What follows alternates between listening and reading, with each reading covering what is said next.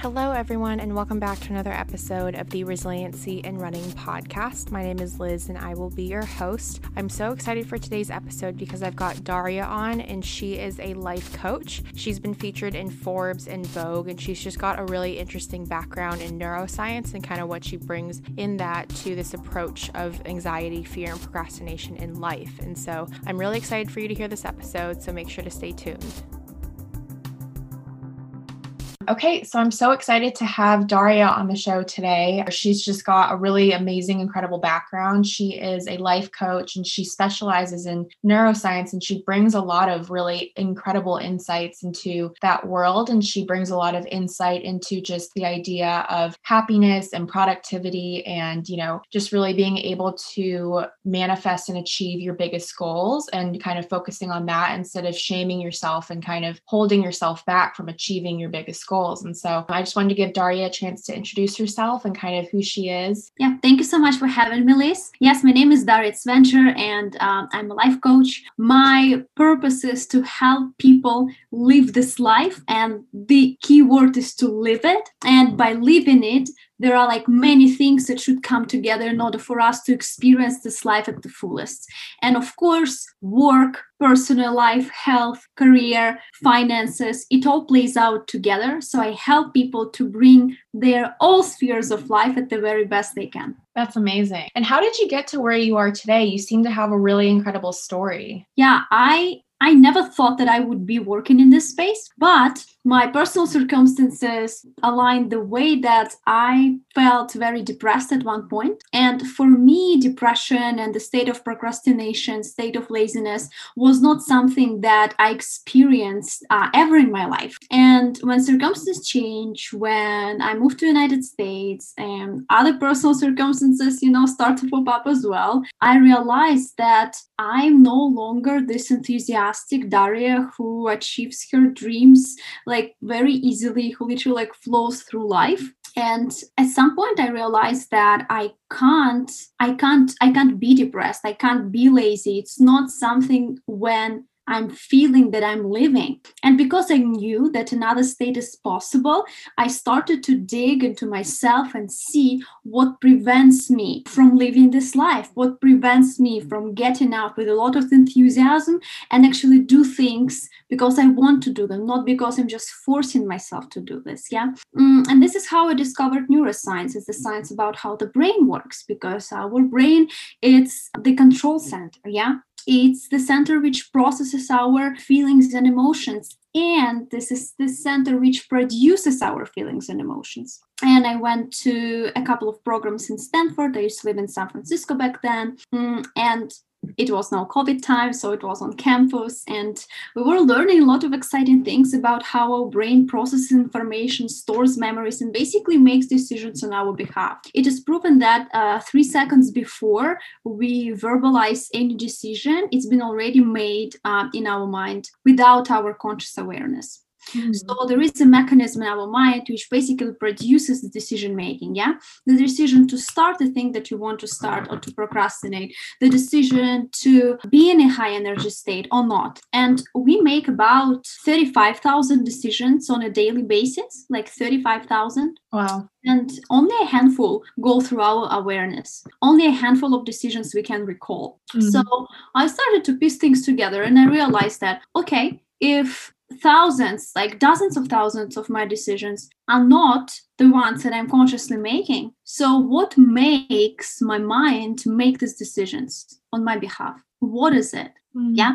And this is where we go into more like a psychology, psychotherapy realm, where we start to understand where this emotional, I don't like the word traumas, but emotional challenges were coming up in different times in our lives. And so basically the accumulation of all the emotional challenges that we experience and the accumulation of all the models and beliefs that we believe in, that we acquired, basically this is what powers, this is the fuel for the decision-making machine of our mind. And so unless we figure out what it is that powers up this machine, we're not able, just using our willpower, to basically power through and push through. It's not sustainable. Yeah, this is where like severe burnout is created. This is where more challenges with mental health come up, when people just push through at the edge of their power, at the edge of their ability, and it's like it breaks them. Yeah, but we don't want that. Yeah, we don't want that. But at the same time, not everybody has the luxury of taking time actually to do this. Yeah. So what the hell, like, how the hell are we going to figure out what it is that preventing us from actually living this life while the years are, passing and we are not getting younger every single year? Yeah. And so I kind of just wanted to segue into kind of what you were touching on in terms of like that burnout, because I think a lot of people really struggle with that, especially in COVID and pandemic and work from home. And I think a lot of people really struggle to kind of have, work hours when you're working from home and you don't know when to turn on and turn off your laptop and what time scales that should be. And I was listening to a previous episode of yours, just, when you were talking about your ideal morning routine and what that looks like, and how a big proponent of that was not looking at your phone first thing and not checking emails. And I think like even like someone like me really struggles with that. And it almost feels like if I don't check my emails in the first hour of waking up, I feel like I'll miss so many things, when that's just not the truth. And so I guess, what sort of advice do you have for people that are kind of struggling in that burnout kind of phase? Yeah, great question. Burnout is a big word. I mean, it's like a medical diagnosis. And I won't be just putting this word on people without like a proper examination. And I'm not a doctor, so I'm not in the position even to examine. And the first thing I would encourage actually not to use the word burnout, because sometimes when we label ourselves with something, we are literally like start to create this story in our lives. So be very careful with the words that you are using to describe yourself, because it influences us a lot. And I'm also certified in neurolinguistic programming, so I know that the words, they matter a lot. If you sometimes experience the downtime, you experience sadness, or you experience laziness or procrastination, first of all, it does not define you. It's just something that you experience from time to time. And let's relate to it this way, okay? You're not lazy, you just sometimes experience laziness. You are not a procrastinator, you just sometimes don't do things that you actually want to do. Yeah. And it's not something that is your definition. Any of these things, they're not the definitions of us. But what to do? This is essentially what I work in my private practice. Yeah, because there are like hundreds of different reasons why circumstances, and by circumstances, I mean mental circumstances, like our experiences, beliefs, and models that we operate with, how they came to be. Yeah. So the first step is to discover what it is that you are running away and why. Yeah. Why in your life it aligned this way that you actually do everything not to do something. Mm-hmm. And with students, I know you have students also in your audience, you may resonate, because when I used to be a student and I had to prepare for some exam, I would clean my room, I would like cook, I would do everything that I thought is like, oh, that's a great time to cook. And I still have like hours and hours and hours to prep, but then you realize like in 3 a.m. that you haven't touched the prep, and then you push through, and then like 2 hours before the deadline, the most productive hours, and sometimes it's just 30 minutes, sometimes it's just an hour. So what it is that makes us push things that we actually want to do? Sometimes we push things that we have to do. In this case, we just don't want to do them and we push them away. But sometimes it happens with things that we pretty much want to do, and we know why we want to do them, but at the same time, like our mind just does not allow us to enter. And this is where this self-criticism coming up, like, why I can't just do this? I'm already like postponing this task for like a couple of weeks, dragging it from one day to another, and it all creates guilt, and guilt creates self-shaming, and we don't need that. So this is the spiral from which is so hard to come up. So, and there are methods like a system to discover what are these primal drivers and what are the beliefs and models that you've acquired that are in conflict. And sometimes people they come into me and say, like, Daria, I just don't have energy to do this. I want to do this, just I have no energy, like no life force, nothing. And the top thing where we are literally like wasting our energy goes down with the drain, it's when we have something that we want, but at the same time we have some internal model which does not allow us to go there. Yeah. And it may sound right now like a little bit like woo-woo. And for example, if a woman tries, or like a man tries to lose weight, and all they're focusing to lose weight, and they really genuinely want to lose weight, like very genuinely, like they just want to do this, and they know what they have to do, and they know what are the steps they have to take, but the steps are not as exciting, but they still have a big motivation to actually do the steps. But at the same time, we are working through this, and we discover that actually their beliefs and their thinking about people who are slim and fit are not so good. Basically, they think that slim and fit people, they tend to cheat. They actually have no idea. But you see, and that fit people, they don't enjoy eating food or something like that. So basically several concepts which were kind of like non-meaningful at the back of the mind, something that the client won't be even mentioning unless we did the process for that. And so this is the push and pull which drains the energy. Yeah, it's like when the car, for example, kind of like at one place, but at the same time it pushes on brake and on gas, it doesn't move, it doesn't do anything, but it just breaks at some point. So this is how we drain our energy, by having kind of like trying to go towards what we want, but at the same time are not realizing that actually where we want to go, it's not where our subconscious thinks it's a good place to go.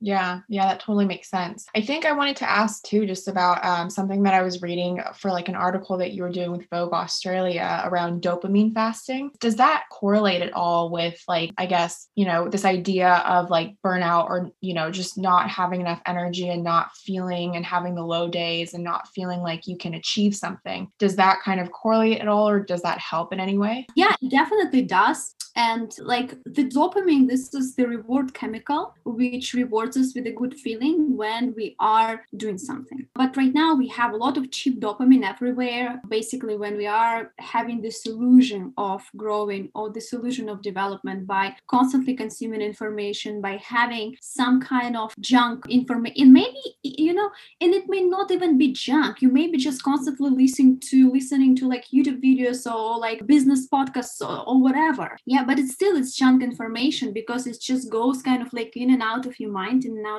constantly. And like better watch like a good Netflix show than constantly have this feeding of information just for the sake of like, oh my god, I'm like constantly growing, constantly developing, even when I'm washing my dishes, or like, I don't know, running errands around the house. Sometimes to quiet the mind, to do nothing. Literally, and by doing nothing, I don't mean like scrolling social media, I don't mean reading, I don't mean literally do nothing is where you lay down, you have nothing in your ears, nothing in front of your eyes, you do nothing with your hands, you do nothing with your feet, and you just lay there. And this is hard, but this is what helps our mind to declutter. Yeah. And that's why the most genius ideas come like in the shower, during the bike ride, things like that, because this is when our mind starts to piece things together. It starts to make the puzzles come together for your good. And all the information that it's been picking up, it would use in an ideal way, if there are no internal conflicts, it would use to provide you the best solution for what you want. And this is how basically, if we go more into the spiritual route of like the word manifesting,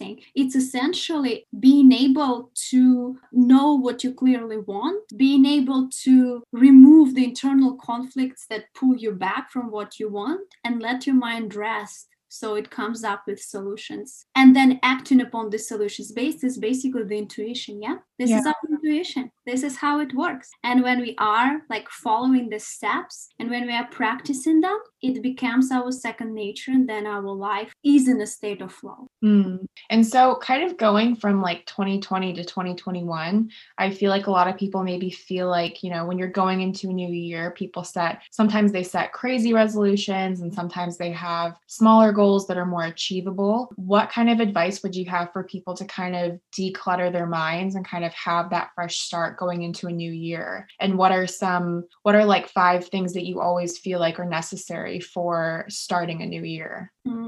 It's a great question. There is actually a process which I do every new year to start a new year. And this is exactly what I teach in the Dream Sprint. It's my program where I basically bring groups through this process of defining what they want, removing the conflicts that they have, and then opening their mindset to literally the possibilities that they truly want, and not with something that they came with. Because sometimes we are just, if I ask people without any prep, any context, like write down 10 things that you want, those things would be just things that they think are possible for them right now. That's it. They would be from this little tiny box that they came to think possible for them at this time frame. And this is how the life is being created. Yeah, if we constantly like think in our life and create in our life, because in order to create something, you have to design it. Even in I used to work in tech. In order to create a tech product, you have to do the shell first. You have to do the architecture first, and only after that,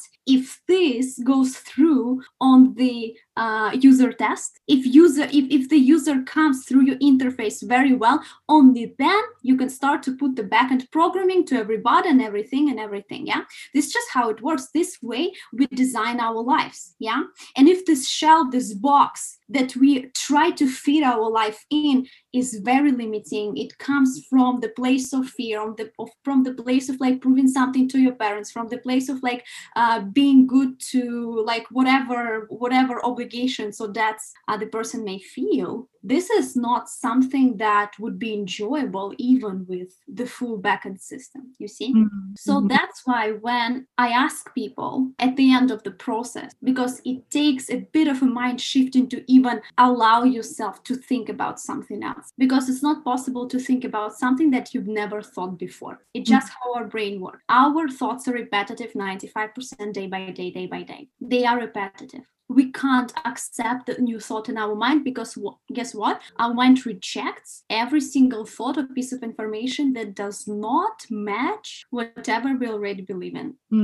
Yeah, it just rejects it. And that's why, for example, another person would present a completely opposite view from whatever, like social issue, any, you would feel even the bodily reaction of rejection. It will be on a body level, not even in the mind. And because we are designed this way to reject every piece of information, every piece of opportunity which does not match whatever we think is possible right now, we just blind to the all opportunities around us. We just can't ever see them, even if they're all around us. And it's crazy. Like when I started to play these games with myself, it's crazy how my life changed. I thought that, okay, if I'm doing this thing, the money should come from this thing that I'm doing like pretty much the most of the time. Not the case. The money can come from the most random things ever. And right now, like my side businesses and passive income makes a lot more than any of my active things. And before that, I couldn't even let this thought in.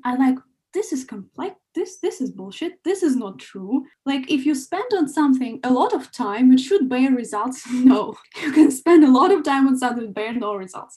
And if you can spend little time on something, it will bear a lot of results. And it's not for us to basically make a conclusion that, I probably shouldn't spend a lot of time on anything. Not at all. It's all about literally using your biological computer, your mind, to declutter it from everything that you don't need so it can produce this pure intuition that you can incorporate in your life. Yeah, because you are your own master and there shouldn't be any guru to whom you just, blindly following their rituals or their methods. It's their methods. The major thing that I'm bringing my clients to is to rely on themselves.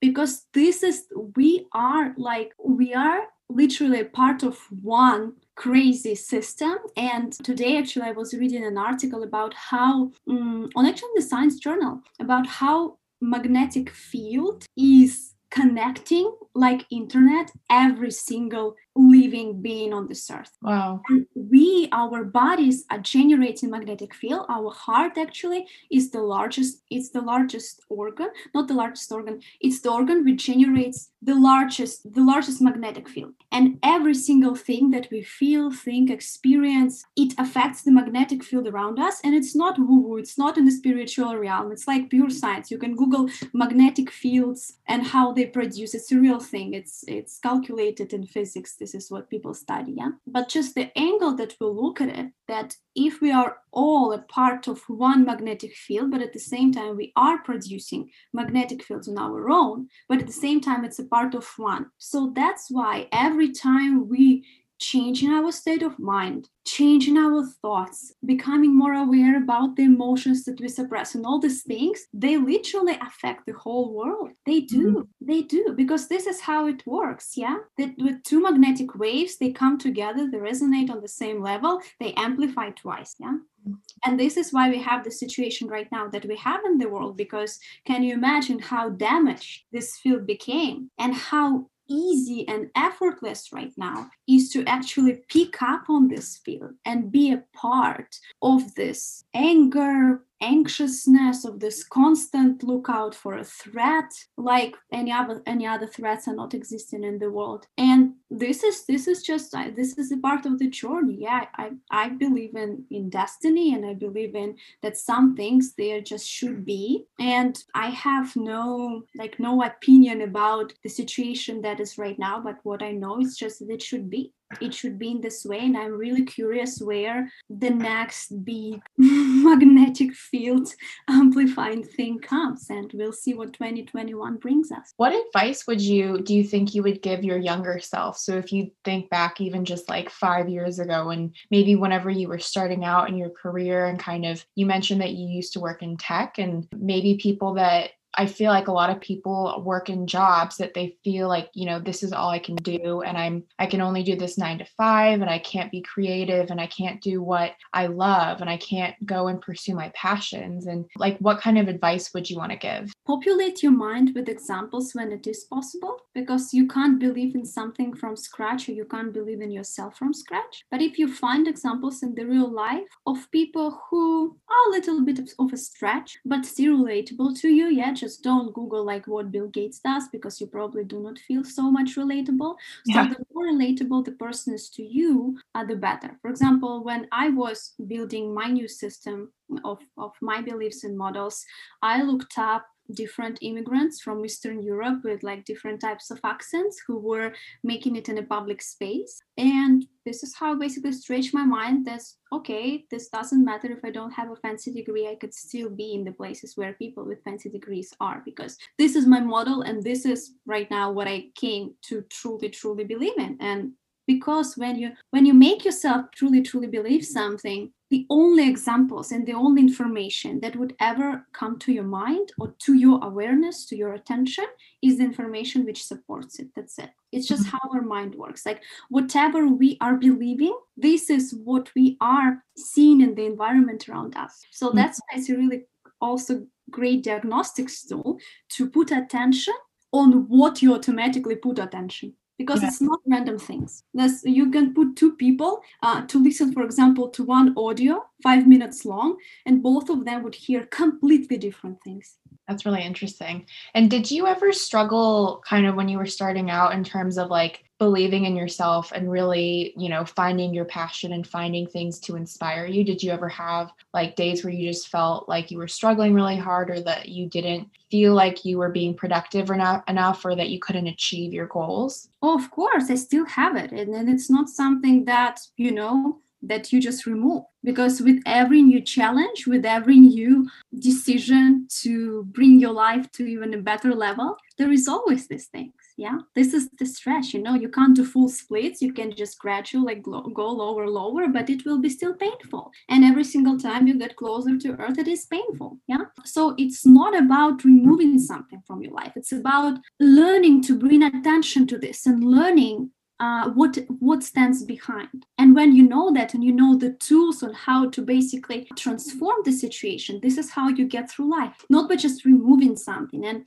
this is also a great point, because many people, when they start this inner work and they get to some success, some initial success, and then the old issues come up, they start to think, oh my God, it just doesn't work. It just like, it came up again, like what is? It's all about just learning this mechanism and not completely removing something out of your life. That's awesome. And is this something that listeners can come to kind of your website and your Instagram page to kind of learn more about in terms of like your program around the Dream Sprint? Yeah, they can go to thedreamsprint.com. It's the program. It starts every month. New group starts every month, and it's literally the process. I actually do not take personal clients unless they do Dream Sprint.